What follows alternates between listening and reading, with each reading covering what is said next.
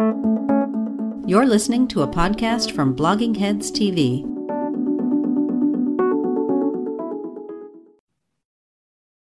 Hi, Stephen. Hi, Bob. How you doing? Doing well. How are you?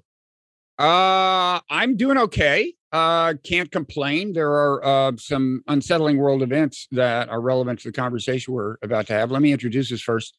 I'm Robert Wright. This is The Wright Show, available on both streaming video and via audio podcast. You are Stephen Ward. You're a professor at Cambridge University in England. You've written a book that we're going to talk about called Status and the Challenge of Rising Powers. Does it have a subtitle? No subtitle. No subtitle, because it's a clear and explicit and descriptive title. This was my editor. Oh, really? Yeah. That's interesting. Well, we'll if we have time to do a shop talk about publishing, we can do that at the end. But I think first we want, and your editor's at Cambridge University Press, right? He's the guy at Cambridge University Press. So your book, I want to talk about various aspects of it. It's relevant to various contemporary issues. And then there are historical cases in the book that I hope we'll have time to talk about. But I wanted to start out talking about events that are unfortunately unfolding in Ukraine. As we speak, a full-fledged invasion is underway. It's only no more than 24 hours old as we record this, but it's pretty clear, we're talking about a war here. Now, a common view of international relations that's very relevant to the Ukraine thing, but is not your view, and I want to contrast your view with this, is realism. Okay. So according to realism, we should view the behavior of states as, they're rational actors. They have their national security interests, and you should appraise their behavior that way. And I should say that realists, have a not bad track record with respect to Ukraine, in the sense that kind of maybe one of the best known realists, John Mearsheimer, has been warning for a long time, do not do the NATO expansion thing. It's going to drive them crazy. And not maybe in so many words, but, so they haven't done badly. But you, and I'm sure you attribute certainly some significance to considerations of national security, but you have this really interesting take that I think is relevant not only to what is happening in Ukraine, but to some much discussed features of the run-up to it, including Vladimir Putin's presentation of self, kind of. I mean, his speech not long before kind of freaked people out. And I think people would say, look, this isn't the realists cannot accommodate this. This guy is like, he is not coolly moving pieces on a chessboard here. He seems pretty wrought up over this. So I just would like to start out by asking you, and we haven't talked about this. I don't really know exactly what your views are, but I assume you've been processing this whole thing in a slightly different way, because you emphasize, and tell me if I've got this right, that status, kind of the status psychology of states matters. States, like people, want respect. And if they don't get it, that can affect their behavior. So I think, why don't you start by just fleshing out the argument in the book, just briefly, to make sure we've got that part right, and then we can apply it to Russia and Ukraine. Yeah, thanks, Bob. Yeah, so I think you have it basically right. Although here's what I'll do. I'll sort of broadly talk about how status might matter for foreign policy. The argument in my book is, I think it might apply to what's going on with Russia and Ukraine right now. Then again, I'm very cautious about, right, it's ongoing and it'll be decades before we're able to actually figure this out. So you're basically right here, right? So the argument in the book is rooted in social psychology. specifically largely in social identity theory. And the idea here is that people care about the status of groups with which they identify. So, I care about the Oakland A's and I care about the San Francisco 49ers. And we also care about the states or countries that we identify with too, and we care about their status. And we might think that leaders especially care about the status of countries that they identify with, but domestic audiences do too, at least certain domestic audiences. And there's a massive body of research going back decades that suggests that these kinds of considerations influence foreign policy. They can prompt states to behave aggressively. They can, as I argue in my book, prompt states to sort of reject the sort of foundations of international order very broadly in ways that don't really make much sense from a kind of rational realist perspective. And this broad idea, right, that status concerns influence foreign policy is actually a pretty common way of understanding Russian foreign policy, evolution of Russian foreign policy going back to the 90s. Now, two caveats. One is that explaining is not justifying, right? So this is something that I think is important to say because right now, especially if you're sort of explaining what Putin is doing, you might be accused of justifying it. That's not what I'm doing. I've noticed that. Believe me. Have you? Yes, I can believe it. So that's not what's happening here, right? I just think it's valuable to understand.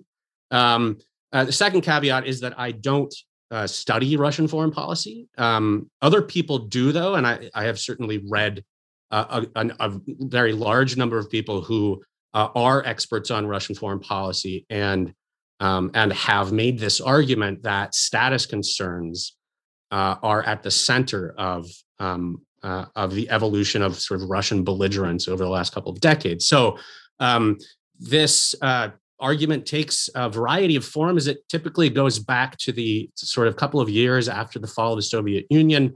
And the argument basically is not that Russian elites like Putin want to restore the Soviet Union, but rather that they're interested in restoring the role that the Soviet Union played in the world, and especially its status as a superpower, as an equal to the United States. And sometimes this argument makes reference to missteps, foibles, that the United States and its allies and partners made during especially the 90s. So NATO expansion, I actually want to put a pin in this and talk about Mearsheimer's argument in a bit, kind of contrast that a little bit more.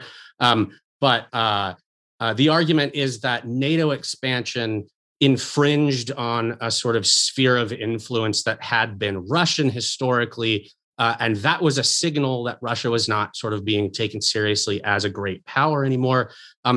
Kimberly Martin argues that more significant than NATO expansion actually was NATO military interventions in the Balkans that proceeded without consultation with the Russians. Kosovo, in particular, in 1999, I would think the Bosnia intervention had the support of the UN Security Council, so Russia could have vetoed that if they had wanted.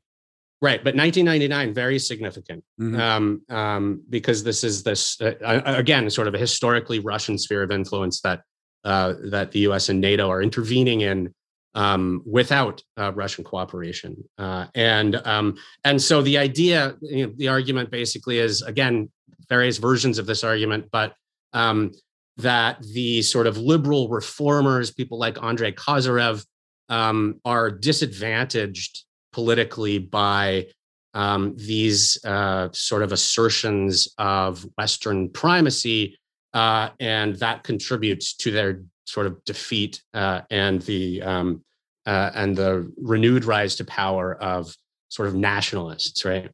Okay, so that I want to get into that dynamic eventually, but let's back up a little. And just when you said status considerations can lead to aggressive behavior or to a rejection of the world order, I assume you mean kind of generically when states feel they're not getting the status they believe they deserve is not being recognized by other states. That's right. And so in my book, I distinguish between sort of status dissatisfaction, which is where you think you have a lower status than you deserve, and you're going to work to try to improve your image to sort of gain recognition in other states' eyes of that higher status. And status immobility, which is when you've been trying to do that and you're getting signals that it won't work. Status dissatisfaction leads to status seeking behavior. So this depends on the context, but can involve sort of, right, during the late 19th century, early 20th century, building an empire to try to sort of, right, this is the Japan case study where Japan sort of trying to sort of count as a Western great power. But the dimension, the sort of salient dimension of comparison can shift because these things are socially constructed. Status immobility actually leads to a kind of rejection of the idea that you can gain status, and rather to kind of behavior that is aimed at signaling rejection and defiance of the international order, not necessarily instrumentally, right? For domestic political purposes, because it's emotionally satisfying. When you say not necessarily instrumentally, you mean not necessarily to influence the behavior of other states, but right, in response to either domestic political incentives. In other words, this kind of acting out behavior will play well with your domestic audience, or because you personally emotionally feel insulted. You are the leader of the state, and you feel insulted. Now, I would think Russia doesn't quite exactly fit. Now I've forgotten the label of the second category, but in any event, it's. I mean, it has been seeking kind of status preservation in a sense, and yet has seen its status in the eyes of the world decline. I'm talking about since the end of the Cold War. Now, that doesn't exactly fit either of your models, does it? No, I mean, the book is about rising powers, right? Okay. And so Russia's a sort of declining power. Now, the similar dynamics might apply. Okay. And I would say that I guess I would disagree with you a little bit. I don't think that Russia's been seeking the maintenance of its status so much as the restoration of its status. Okay. And let's not overdraw this comparison, but there is a case in the book of a state sort of seeking the restoration of its status. Now, it's in the context of a material increase in capabilities. That's Weimar Nazi Germany, right? So it's this sort of reaction to defeat in World War I, right, that leads to this sort of revanchism, right? That might be more like what Russia is, but I still, there's a reason that the Russia case isn't in the book, and it's because the theory's scoped to rising powers, and Russia doesn't really count as a rising power. Okay. So, to that extent, I'm sure you want to qualify your remarks about Russia with the fact that you haven't written a whole book about it, but it did, Putin's speech got, I mean, clearly, first of all, I think you made an interesting distinction earlier that he doesn't necessarily want to restore the Soviet Union, because some people are saying he does, that, it's Hitler level expansionism all over again. And who knows which NATO country is on the list and so on. You're saying it's not necessarily that, but probably he would like to see the level of respect that had been accorded the Soviet Union. He wants a Soviet level of status. And,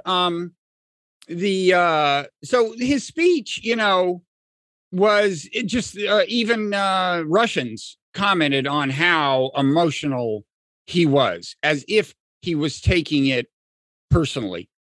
That's very consistent with your model, and not so much with the model of a realist, or at least a realist would have trouble accommodating everything about that speech. I think, including the tone. Would that be your view? I think that a realist might say one of two things. One would be that it doesn't matter because talk is cheap. So why are we paying attention to what people say in public? And the other would be maybe there's some strategic benefit in terms of signaling. he's not a realist, but there's a guy named Todd Hall at Oxford who's written about emotional diplomacy, right? So it might be that sort of anger is useful diplomatically. Right. Again, right. I would need. I don't think we can make a judgment right now, but I think what you're saying is quite plausible, right? That this is reflective of an actual emotional reaction. And I guess, I mean, your model has somewhat different predictive implications, right? Like, when people get emotional about status, and we don't know what's going on in his head, to what extent it was performative, but you're saying it can happen, that leaders just get emotional. They personally identify with what they see as an insult, and they react that way. Well, we know that people in real life can really lash out, can depart from a cool, calculating framework. So, and when you look at the magnitude of the invasion, as to the extent that we can even discern it now, it seems to me, well, I don't know. You tell me. How do you process that? I mean, one expectation had been, well, he goes into the Donbass, maybe pushes the borders of those regions to the nominal extent of those two provinces, which would be a lot of fighting, but it wouldn't be, landing by sea and in a couple of places that apparently troops have landed.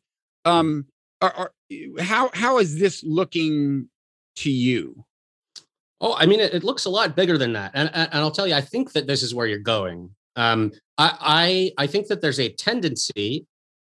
I have noticed a tendency to attribute to Putin a sort of level of strategic genius and calculation that I'm not sure is warranted. And as late as a couple of days ago, when he recognized the Donbass, people were sort of talking about how this is so smart. It's sort of typical salami slicing. The scope of the invasion definitely looks bigger.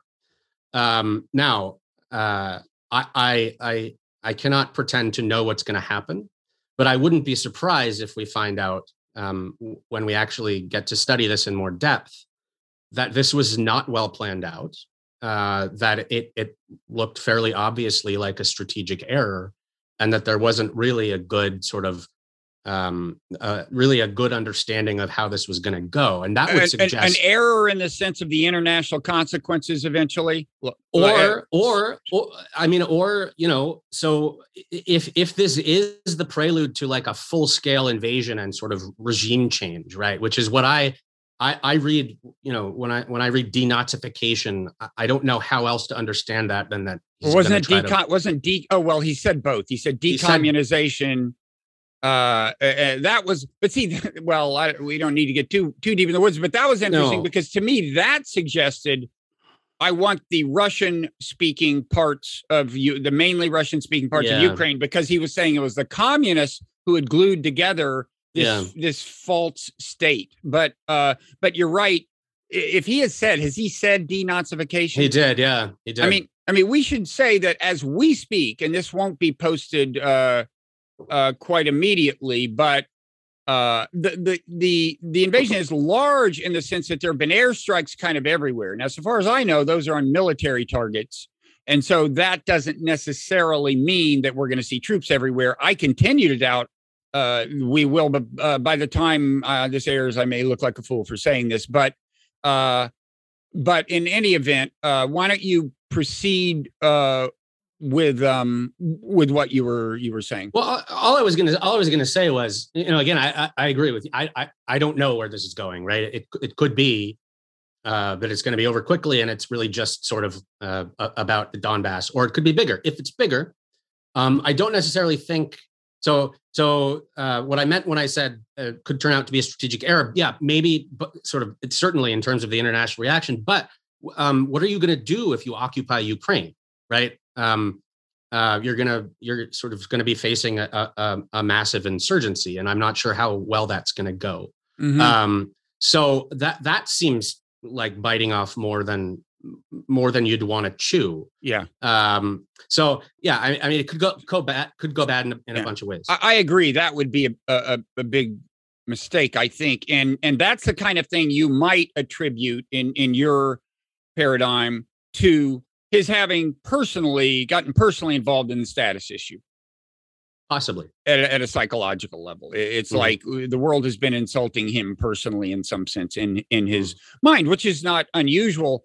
It's not unusual for leaders to identify with the state. I'm sure the identification can be stronger if it's not a state where you have a new leader every 4 or 8 years and a guy is, gets kind of used to it. Okay, so that's interesting. Now, what about the whole the run up to this? How has that been looking to you? Of course, to provide a little historical perspective, there were people who warned in the 90s, including George Kennan and Jack Matlock, who had been the ambassador to the Soviet Union, that NATO expansion was a huge mistake and could ultimately lead to a reaction by Russia that would be very unfortunate. On the other hand, realists were saying that, because they say, look, it's a national security threat to Russia. If you put them, yourself in their shoes, you wouldn't tolerate what you consider an adversary's military this close to your borders. I would guess that there similar cautions might arise from your point of view, but they'd be different in how right there, at some level there's a difference. What is the difference in your? Yeah. So first, I just want to note a couple of other notable names who warned against NATO expansion. Right. And again, I think this is important because we often sort of hear about the appeasers, right? And these are just doves. No, Robert McNamara, right, signed the public letter to the Clinton administration, and Paul Nitze was also warning against NATO expansion. These are not doves, right? Paul Nitze was the architect of the massive buildup in defense spending after the Korean War, and Robert McNamara, of course, oversaw the escalation in Vietnam. So there's a whole sort of range of people that were warning for various reasons that NATO expansion was not a great idea. Now, on the realist argument, I mean, I think that both of these sort of dynamics might be working, right? So it might be that that NATO expansion is both a sort of understood as a material threat, a physical threat to Russian security, and that it is an encroachment on what some Russians have seen as a right that should be accorded to them by virtue of their status. Those can both be working in the same direction, and that that's partly why you carefully think about case selection when you're writing an academic study, is to try to figure out how you can distinguish between these dynamics. I mentioned that I have some disagreements with Mearsheimer. I mean, I think Mearsheimer's his argument is plausible, right? I think the notion that NATO expansion has driven sort of Russian belligerence is certainly plausible, but it's interesting, and I know you've talked to Mearsheimer at least once.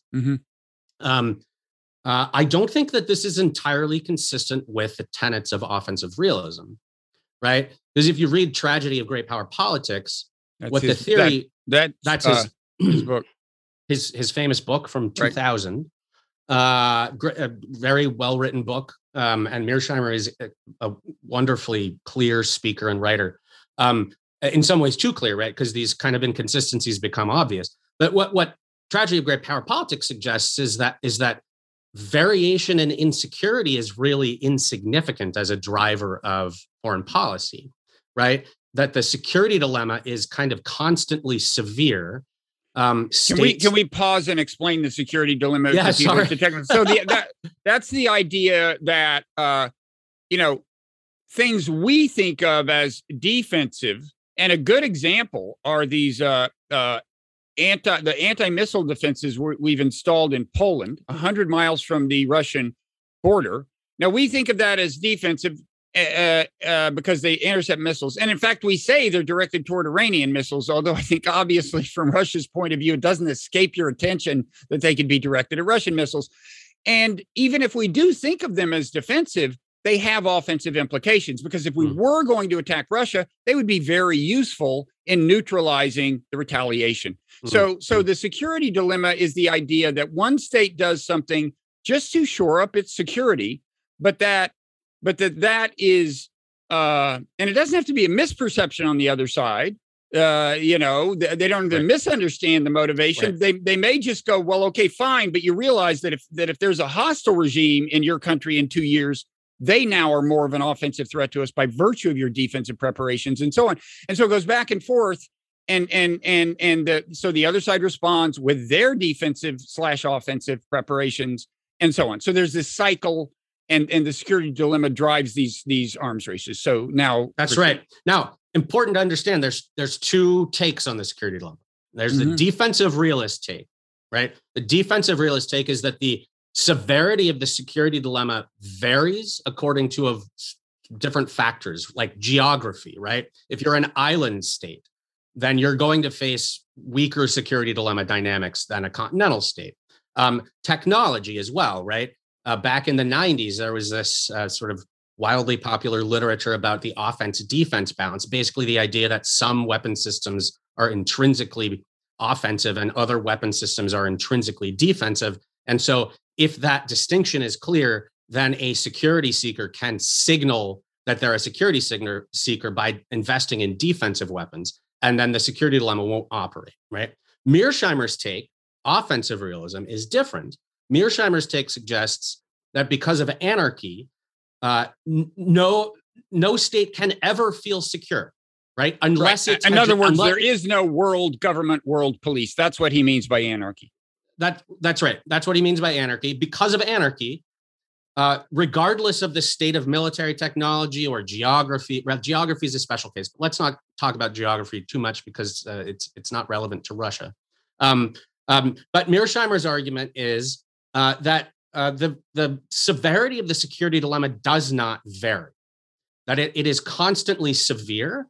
And this is what leads him to suggest that states will take opportunities to expand and expand and expand until they become regional hegemons. That's the only time you're secure, right?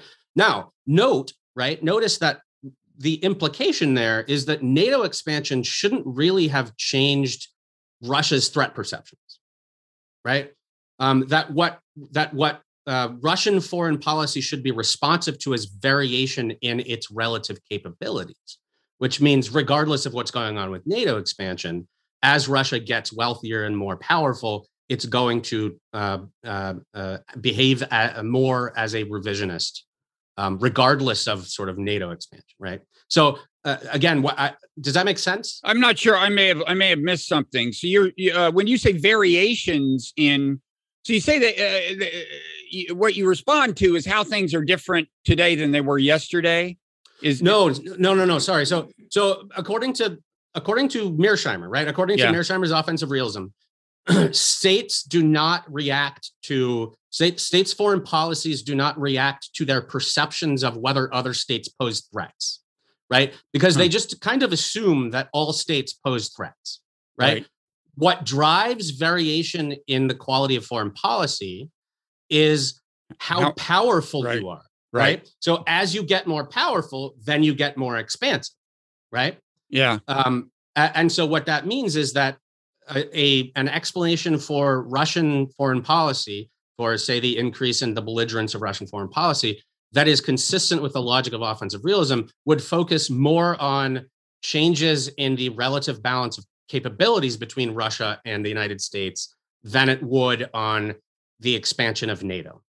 I see. So in that scenario, if Russia's relative power declined, and this is tricky because, with a lot of nuclear weapons, at some level it never does, but in conventional terms, maybe it has and so on. But anyway, you're saying that he should say that as Russia's relative power declines, it just accepts the fact and has correspondingly lesser ambitions for regional dominance. Well, its ambitions maybe don't change, but its ability to act on them does. And because it's a rational actor, it recognizes that in his model. Exactly. Yes. Okay. Yes. And you're saying no, but there's a loss of status, and people don't handle those well. Yeah, and we shouldn't assume that that everybody's rational. We shouldn't assume that anybody's rational, right? Yeah. We shouldn't assume, that there's a tendency to assume that security motives are always the most, the sort of most important first explanation that we should reach for. And I'm just not sure that that's true. And so, for instance, it strikes me that, Putin has talked about security, right? Putin has talked about NATO expansion posing a security threat. It strikes me that could just be rhetoric covering another motive, right? But IR scholars tend not to take that notion seriously. Right. Okay. So I see the distinction you're making. So you're arguing that your model actually works better than Mearsheimer's in explaining recent Russian in the last couple of decades of Russian behavior. And it's not my model, right? This is because my model doesn't necessarily strictly apply to Russia, but the sort of general notion that status concerns matter, which has been applied to Russia by all these other people. Yes. Okay. So the distinction we made between a person kind of like say Putin identifying with Russia so strongly that this is all personal on the one hand, and domestic political incentives on the other, that seems to me a kind of a subtle matter, and certainly both can be going on at once, right? I mean, and there's and the domestic considerations kind of subdivides into Russians are authentically, without any prompting from him, reacting, and then he follows that reaction. That's one extreme, and the other one is he kind of because he does control the kind of TV media, he kind of manipulates, or at least he heavily influences. I don't really know the details, but he kind of manipulates their perception. And for that matter, look, politicians in all countries try to manipulate perceptions to some extent, but and in this case, there are ethnic Russians in Ukraine or kind of native Russian speaking people, who are in a conflict and in a kind of a civil war situation, and the government has done things, I gather, like reduce the role of the Russian language in schools and media, close some, make it harder for some Russian language, at least some Russian language media outlets to operate. So all of this, on the one hand, you can imagine just kind of a response at the popular level without orchestration. On the other hand, it's a convenient thing for him, especially if like his economy's not doing that great and so on. Yeah. If he can stir this up, you would expect that to help him politically, right? So I would think this all gets very complicated in the model, right? The distinction among these things. I mean, ultimately it's so whether this is leader driven or leader reacting to important domestic constituencies driven is an empirical question, right? And so again, I'm just going to have to say, I don't have enough knowledge, and I don't think we have enough knowledge of the state of play in Russia to actually tell the difference, right? I think in some historical cases you can make a better case, but in this case it's just ongoing. It's tough. Now, of course, the sort of diversionary incentive that you mentioned, that's kind of separate, right? Because that suggests that this is not ultimately about, that's a kind of a tangentially related literature, right? This notion that that leaders wag the dog, right? That and it's not, Clinton was accused of doing this after the Lewinsky scandal broke, right? That leaders provoke crises to distract attention from domestic scandals or domestic crises. I think that's a slightly different dynamic. I think it can interact with status concerns. It might be that sort of outstanding status ambitions or status gripes might prove useful to leaders who need to divert, right? That's possible, right? These are all kind of extensions of this very general model. Okay. You mentioned that you get, a couple of kinds of, acting out is not the technical term, I'm sure, but responses to to perceived status, an asymmetry of status perception between you and the outside world. One of them is aggressive behavior. We are arguably, we're definitely seeing aggressive behavior. It's arguably attributable to that dynamic. The other you said is not accepting the world order. Now, Putin gave a speech in 2007, the Munich conference speech. Are you familiar with that? When he kind of he complained about the U.S.'s violation of international law and the expansion of NATO. And it was a kind of he was kind of, the subtext was almost like, there's a world order I'm willing to live with, but the U.S. doesn't seem willing to. The U.S. is violating international law, which was true. Iraq invasion, I think fairly clearly Kosovo wasn't on the side of international law, that intervention. I wonder if you're conversant in that speech and have thought about it in terms of your mind. And then just to flesh this out, then in 2008, after he delivered a warning that got a certain amount of attention, George W. Bush convinces Europe that NATO has to promise membership to Ukraine and Georgia. It was almost, talk about that a little, like that in your model, as opposed to maybe a realist model. So he gives this warning and Bush just gives him the back of his hand, basically, right? That's kind of the natural perception. Yeah.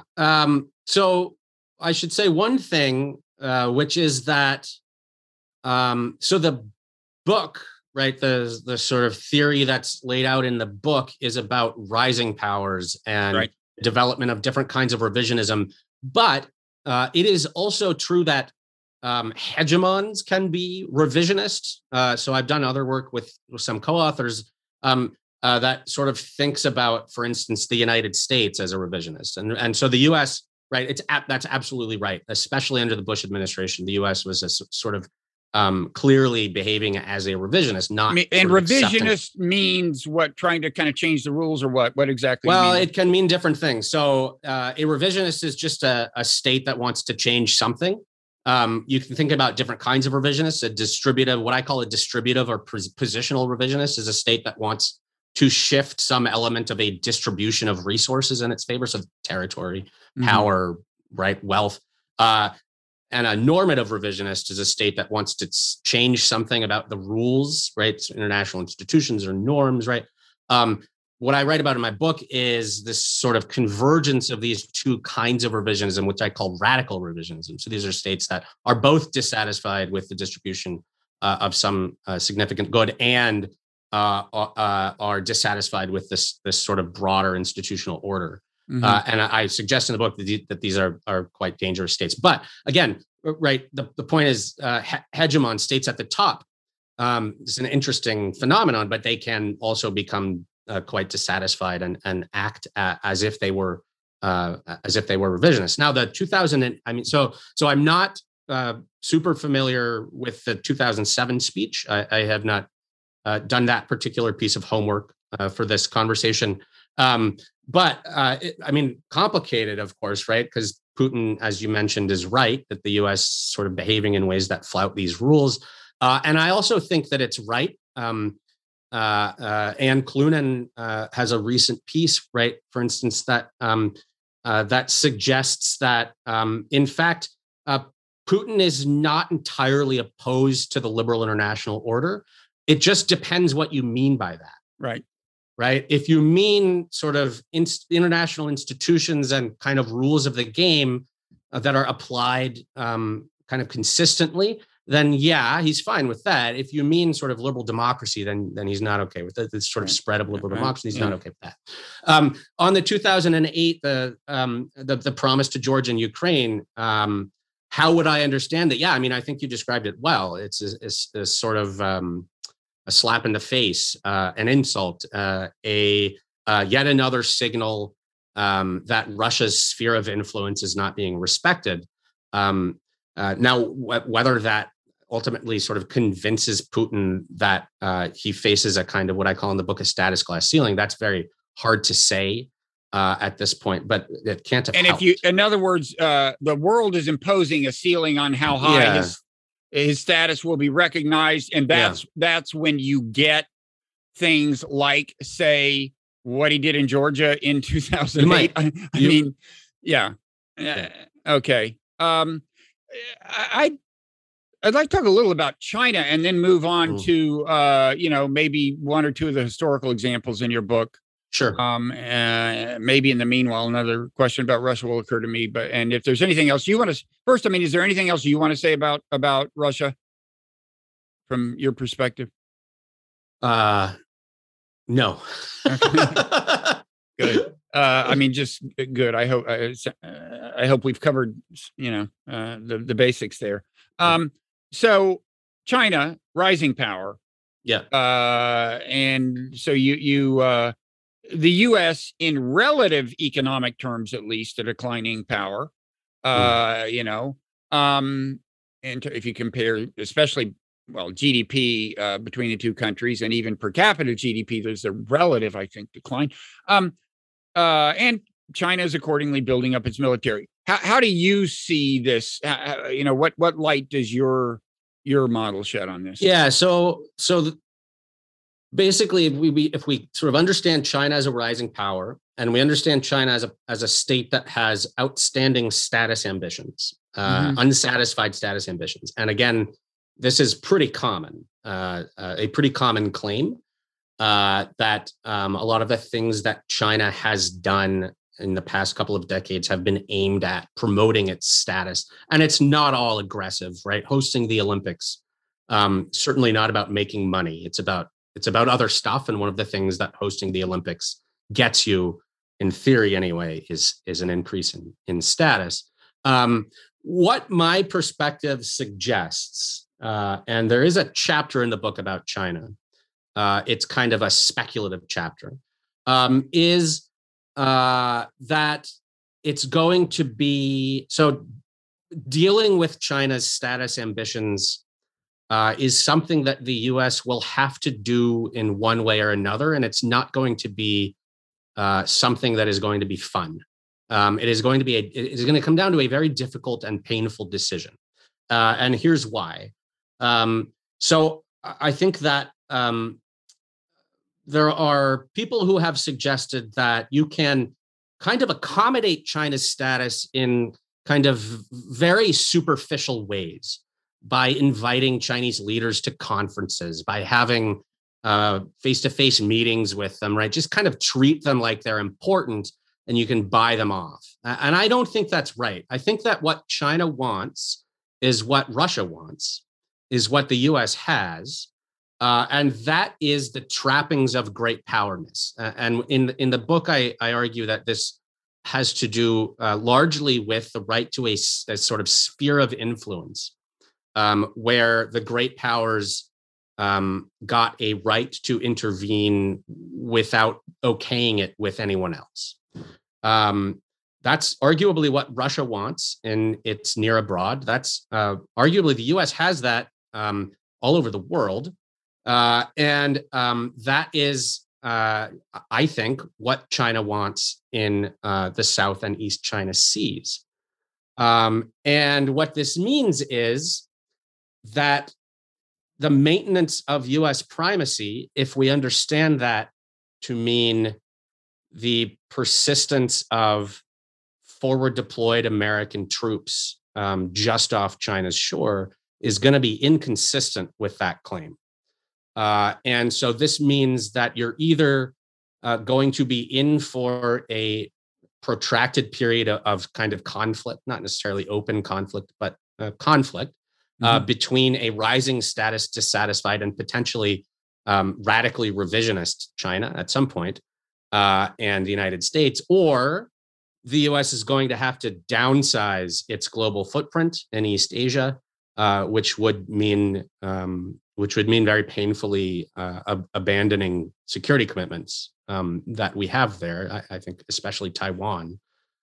Oh, yeah, well, Taiwan is kind of a special case because we ourselves have acknowledged historically that it's not exactly like a regular sovereign country, and there's a special issue involving China there. But I mean, if you look at something like Japan or South Korea, I don't think you're suggesting that China wants to actually invade those countries. No.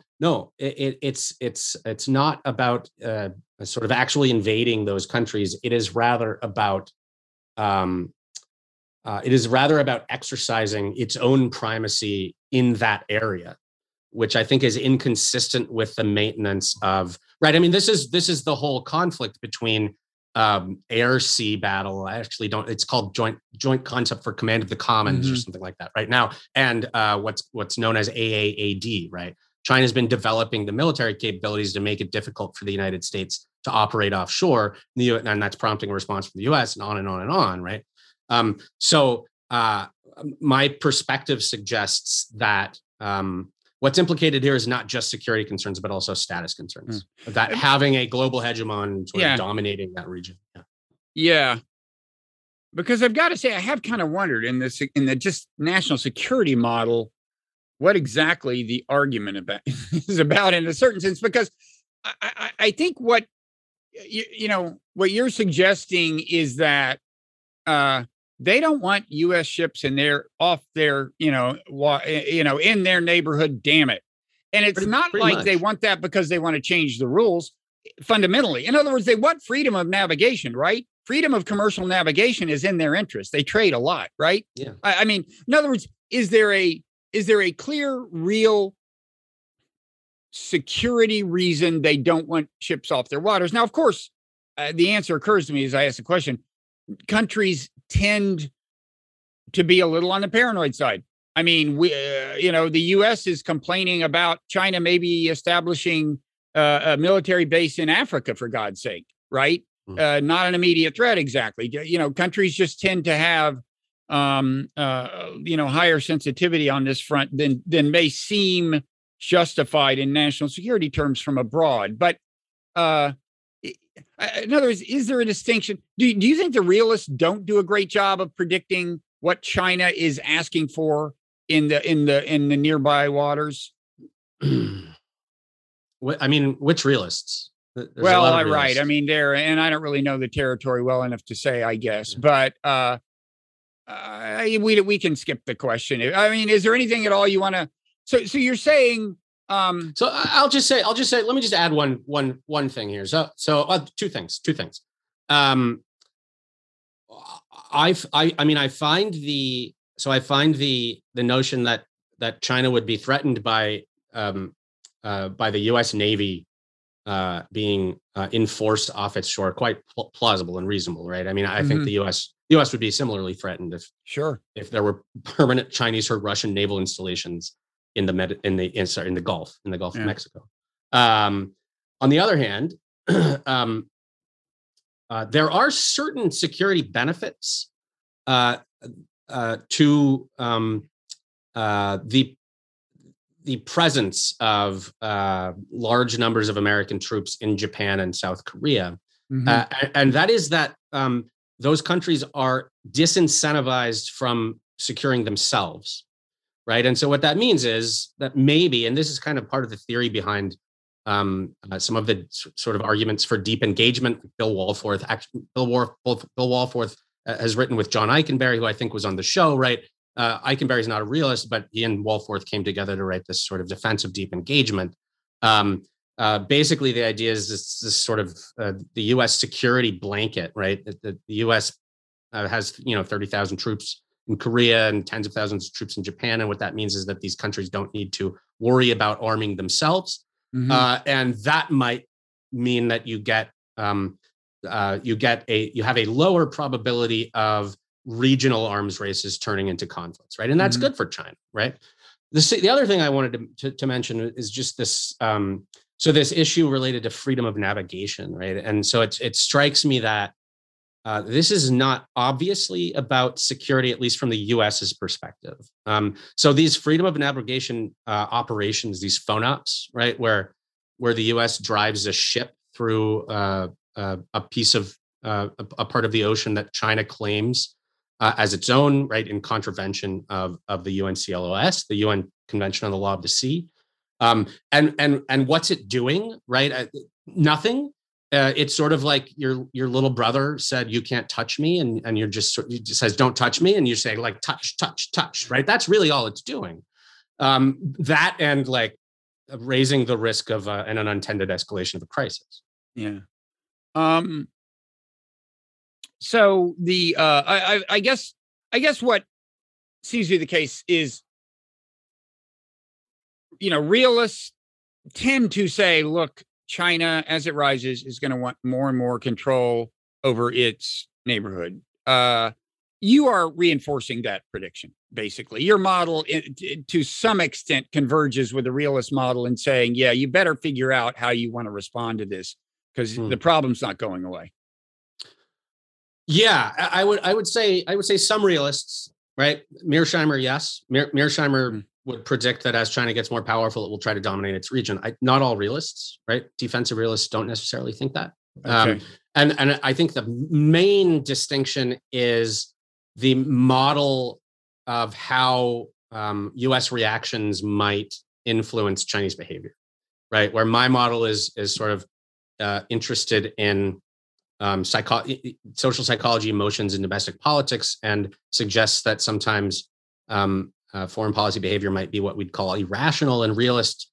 So, for instance, a realist might say the proper approach here is to strengthen the U.S. capacity, U.S. military capacity in East Asia, because that'll deter the Chinese. Mm-hmm. And I would maybe, but it might also produce these kinds of sort of destructive dynamics that I write about in the book. Okay. I'm wondering, is the, one thing China complains about is the U.S. raising human rights issue, most notably the Uyghurs, perhaps, Hong Kong in a different way. Is that perceived as a status question? Or? I think it has been. Yeah, I think it certainly has been. And again, like this, so if you were trying to accommodate China, you would want to not raise those issues.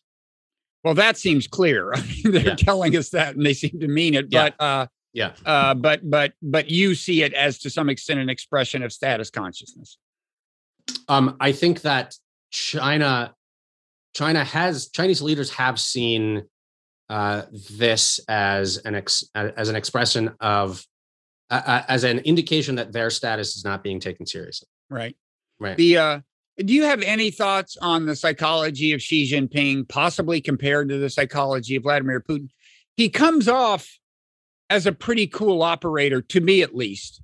It's like there are things that really bothered them, but he didn't personally throw a fit. It's like like when Blinken and I guess Jake Sullivan went over to China at the beginning of the Biden administration, they got real blowback, but that was clearly kind of, when they raised human rights issues and so on, but that clearly was kind of planned and orchestrated. Xi Jinping didn't get involved. It's like their foreign minister is supposed to give us a dressing down. Those are, do you have any armchair psychology thoughts about Xi Jinping versus Putin? No, I try to stay out of armchair psychology. So no, I don't have any special insights. And again, I just would highlight the possibility that both Xi Jinping and Putin could very well be manipulating emotional responses strategically. That could be the case. Mm-hmm. Right. Now, it seems to me, on the other side of the table, there's America's conception of the status it deserves. And it seems that Russia and China are kind of different cases, because after the Cold War, if the U.S., what the people who criticize American policy after the Cold War toward Russia are saying is, all you had to do is not expand NATO. You didn't have to shrink NATO. Yeah. Whereas with China, you're saying, no, we're going to have to shrink our presence if we don't want certain kinds of friction that may or may not lead to trouble, right? Those are, first of all, I'm just pointing out there's a difference there. But also, the status considerations today, in your mind, they apply equally to how America handles these things. Absolutely. I think that there is actually, I was just reading something actually for a class that I'm teaching about the sort of social psychology of exceptionalism, right? So, American exceptionalism is a right, this notion that the U.S. is kind of exempt from historical rules, special somehow, right? That this reinforces the notion of the kind of importance of being at the top in terms of status, and there are reasons to think that being at the top might make you more sensitive to status loss, right? Mm-hmm. So it actually might make you more prone to overreacting to things that seem to be threats to your status. And there are, I think, there's a plausible reading of the Iraq War that is a kind of reaction to a perception of threatened or lost status. Yeah, kind of. Yeah. Like, who do you think you are to be blowing up our buildings? Yeah, you're just a ragtag bunch of terrorists, and we're the United States, and we need to show the world how big and tough we are. Yeah, which that itself could have that could have realist explanations. But so anyway, there's a it's funny. I was just talking to somebody. I think it was part of the recording of a show that hasn't aired yet, but he was saying, Bill Clinton, after he was president, said, America, it's inevitable that it experience a relative decline in power. So it is in its interests to try to reinforce the rules of the road, international law, and so on. If you're no longer going to be the king of the jungle, you don't want it to be a jungle. But he, according to the person I was talking to, Clinton never said it while he was president because it would have been political suicide. And in fact, he never said it after this. This was 2003, I think. And he said people even then said, "Oh, you can't say that." Right. Yeah. So this is about, kind of just accepting parts of American status psychology as just fixed in cement. Right. They can't be altered. Any politician messes with them to his or her peril, right? Like that's in other words, the advice Clinton was being given to not talk this way was advice about how to handle America's status psychology. That's right. Yeah, I think that's right, and obviously that's unfortunate and quite dangerous, right? Because it might be the case that if you think that material decline is inevitable, the best way to manage it is to plan far in advance and to make sure that you don't have these hotspots, these crisis centers blowing up as a result of friction with rising powers. Your own kind of status complexes are going to get in the way of that sort of long-term management. Mm-hmm. So let's talk about some of the historical examples in your book. As for Weimar psychology, it seems kind of clear cut, right? I mean, Hitler very explicitly talked about how Germany was not being respected. Its former greatness had been lost. I think Putin-Hitler comparisons are overdrawn, but there is that in common, right? Yeah, and I think, I didn't, in the book, I really didn't get into Hitler's psychology. I just didn't want to touch it. But I'm not even talking about his psychology per se. I'm talking about the appeals he was making to his people. He was, and they were popular on the right, right? And the argument in the book is that by the late 20s, early 30s, those arguments had contributed to the Nazis becoming the largest conservative party in Germany, the largest right-wing party in Germany, which is obviously a precondition for Hitler becoming chancellor. Mm-hmm. The conventional wisdom there is, if we had treated Germany differently after World War I, there might not have been such a big problem. If the victorious Allies had laid down different terms of peace and otherwise behaved differently, there might not have, Hitler was probably going to be Hitler. I don't know, but I mean, there might not have been so much popular support for his message. That's right. Yeah, I think that right. That the problem with Versailles was that it tried to cut a middle path between punishing Germany, like sort of, making sure that Germany physically could not challenge the status quo again ever, and appeasing Germany, and it didn't do either, right? So it treated Germany like a pariah state without imposing on it the kinds of burdens that you would want to impose on it in order to make sure that it could never again challenge the European status quo. And then I think pretty much standard view is that after World War II, we had kind of learned that lesson, and the Marshall Plan and so on. We did not inflict humiliation on Germany or punishing economic penalties, and that worked out better. That's the way I think you see that as post World War II, we handled status issues better. Well, I don't know. I mean, I don't write about this in the book. The post World War II Germany is not in the book, but my sense would be that the occupation of Germany was far more comprehensive after the Second World War. And yeah, maybe the status issues were dealt with differently. I haven't really thought about that. That's interesting. But obviously, like, Germany's occupied pretty comprehensively by multiple great powers after the Second World War for a time. That's true. Okay. And then pre-World War I Germany, how does that play out? Yeah. So the argument there is that what the status that Germany wants is world power status, Weltpolitik, and so this kind of means equality with Great Britain. And one of the things that they want is for the British to sort of recognize that they count in the same category by kind of taking their interests seriously around the world, and especially by kind of recognizing that Germany has a right to naval equality, and that's something that the British were not willing to do.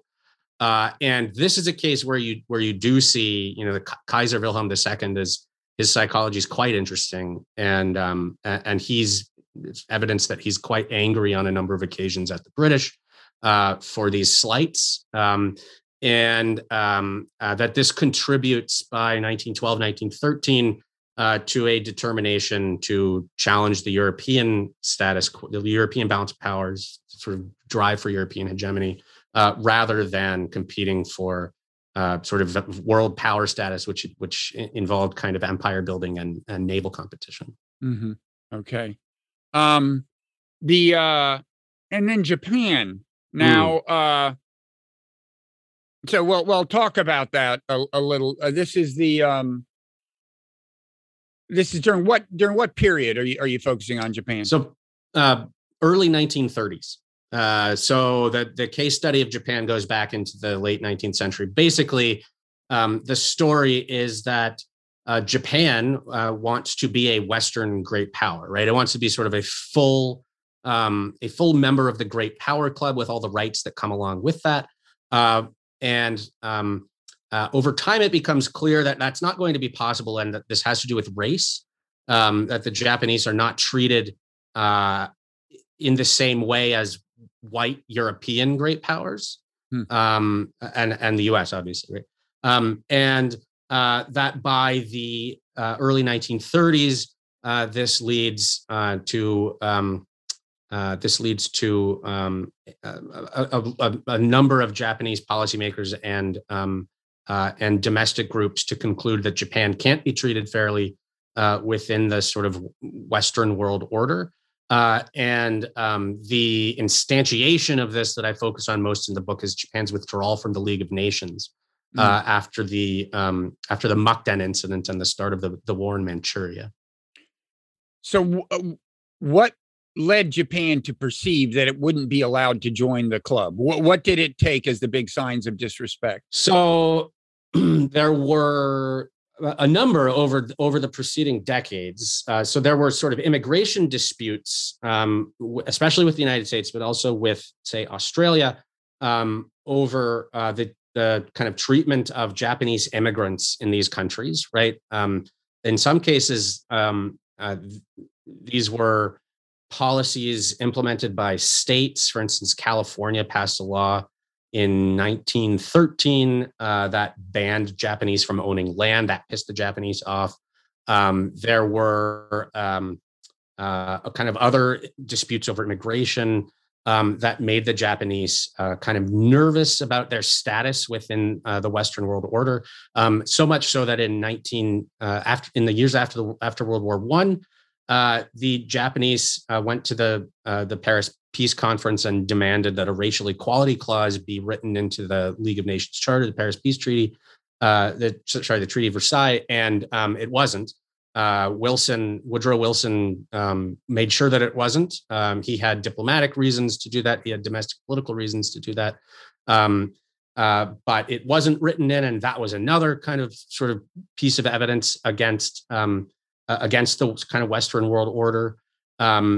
The Washington Naval Conference in the early 1920s gave Japan, officially put Japan on a lower level than the British and the Americans.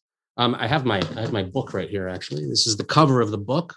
So explain the cover. So the Punch cartoon 553, and is that a cartoon from Punch? It's a cartoon from Punch. This is John Bull. This is Uncle Sam, and this is a Japanese sailor here. And for audio listeners, they are sitting on the digits respectively 5, 5, and 3. And so this was the naval tonnage ratio that was written into the Washington Naval Treaty. So the Japanese got 3 tons for every 5 tons that the Americans and the British got.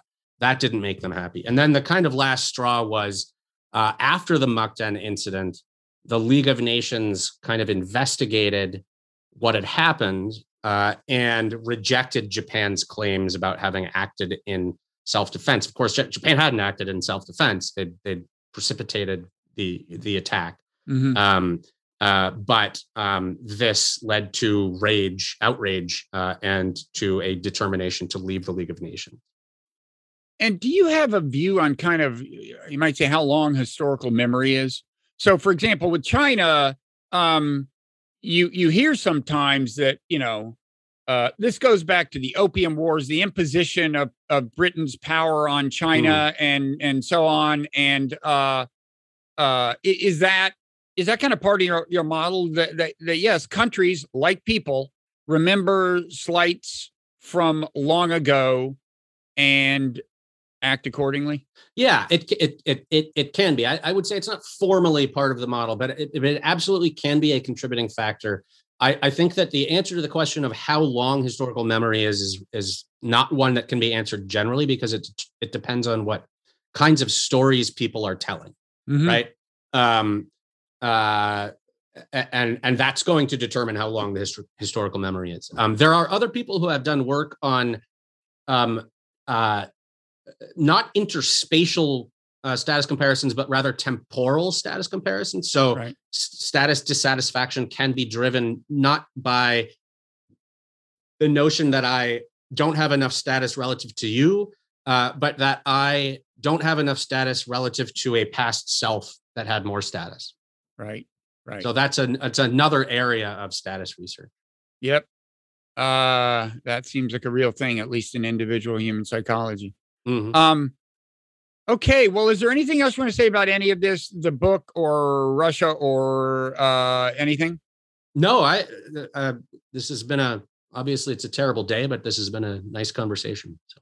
Yeah. Okay. Well, let's remind people the name of the book, Status and the Challenge of Rising Powers by Stephen Ward, which is you, Cambridge University Press. Are you on Twitter? Do you have any other thing you want to... I am on Twitter. What's your handle? Boy, I can't even rember. I don't tweet very much. Mostly it's pictures of food. At Stephen_M_Ward is me on Twitter. That's Stephen with a V. Yes. And I'm at Robert Writer, WRIGHTER, and write stuff in the Non-Zero newsletter. Well, thanks so much, Stephen. I think, it's your perspective makes sense to me, based on the behavior of both individuals and nations. So, and that's, I guess, all you'd ask. Awesome. Thank you. All right. Thank you.